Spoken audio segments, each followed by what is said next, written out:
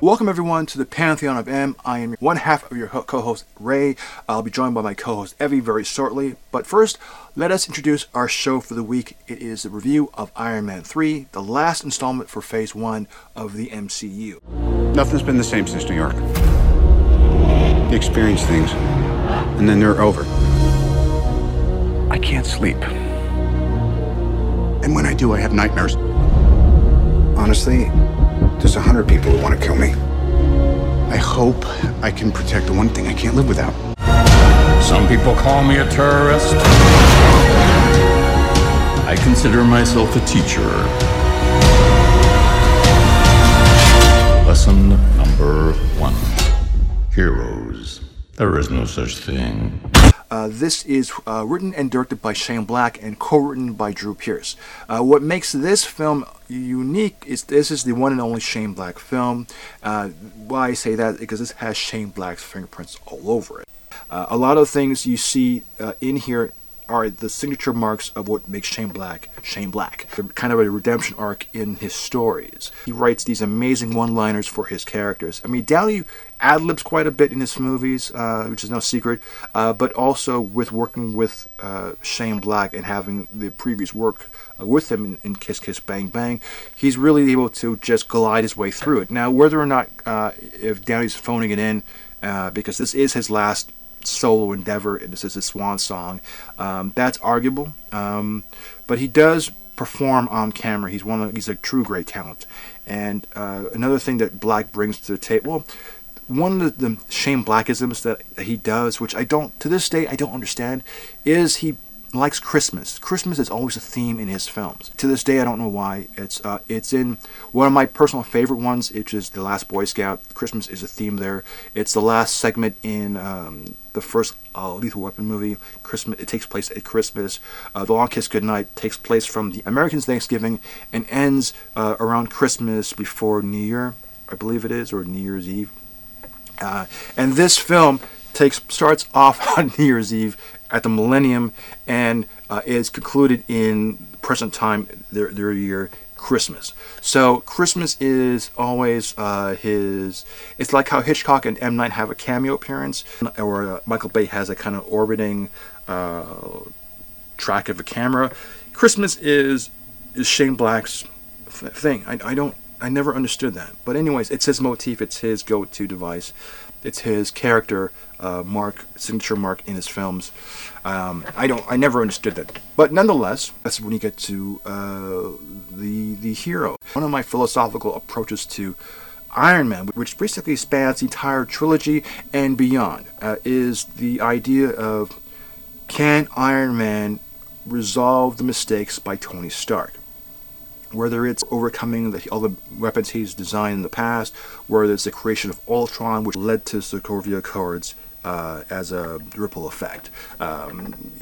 So there's a lot of things that he's done. Also, and with the House Party Protocol, which is at the end of the film, that's all his machines because he's tinkering, he lacks sleep, and he's gone kind of bananas.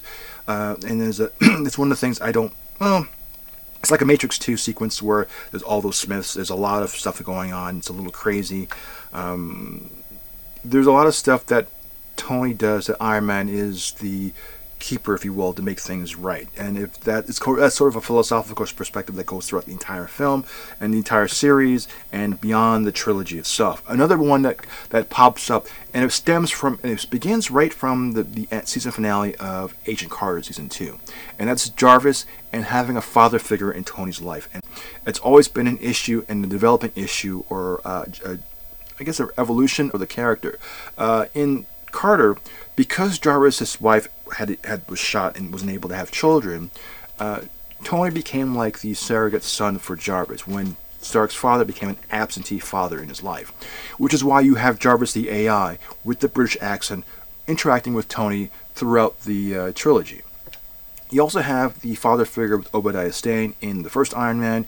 You have the resolve in both the finale and Endgame, plus in Iron Man 2 when he sees the father on video and the father helps him solve his latest problem, figuring out how he's personally dying from the thing he created, the arc reactor, which sins of the father carried on to the son from Whiplash to him.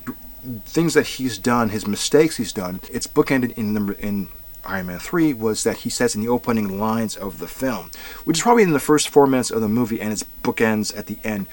We create our own demons. He himself creates with his own ego and his own callous disregard to everyone else.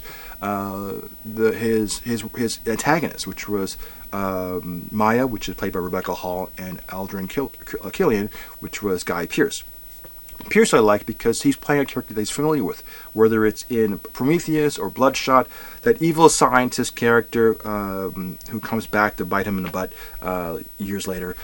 You get that here. You have also the introduction of two other characters at the beginning. You have a cameo appearance of Jensen, the doctor who saves his life in the caves in the first movie, and then the doctor who removes the shrapnel at the end of this movie. So it is beautifully earmarked in the film, and it all comes full circle in its own little way. And it's again at New Year's Eve, which is that is probably an insignificant detail, but it's just sort of interesting how everything is put together at that one point. But anyways, I'm going too long. Let me go to my partner Evie and get his thoughts of Iron Man 3. The last film of Phase 1 of the MCU. Now, normally we usually say, it was a good film. It was a movie about like 21 trying to survive and trying to do all these. It's a really good story. But overall, what were your thoughts, Evie, on like the actual film itself?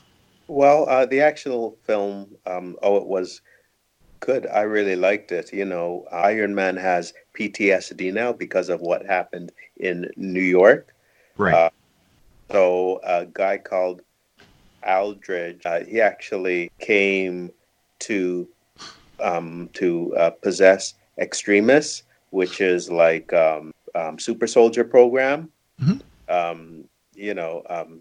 So then he hooks up with somebody named Maya, and but then a third person named Mandarin gets blamed for a bombing. Mm-hmm, mm-hmm. So it's all about that, for the first time in his life, Iron Man is scared, he's alone, and they go from there. It's a great movie. I liked it anyway. What are your I liked it very much. One of the MCU films that got nominated for an Academy Award for visual effects. After seeing the Avengers film, because this comes right after that, and that was such an amazing film because it really blended all the movies we've seen just up to this point to be such an awesome film. It was the comedy as well as just the action and seeing everybody together. So I was kind of missing that. I think when I was initially seeing this film. But in general, I thought it was really good. I thought it's just basically Rhodey and Tony Stark going at the Mandarin. Yeah, me too. I liked it too. It was pretty good. Mm-hmm. Can't wait for the next movie. Yeah. Cool. Whenever that's going to be. Yeah. Yeah. Well, I'm Evie. Well, thanks, Evie. That ends our show. If you want to get a little bit more information, you can check out my blog at rayviews.blogspot.com. I give a link to the trailer, some interviews, and some stuff that whatever we didn't discuss in the review, I give a little bit more background information on the film of the week's review, which is, in this case, Iron Man 3. And also, if you want to hear a longer version of this podcast, of this YouTube channel, we do an audio podcast. It's on Spotify, it's on Apple iTunes, it's on Breaker Radio, it's on Podbean, it's on a couple other platforms. But these are the sites you can check us up on. And with that, on behalf of Evie and myself, we will see you next week.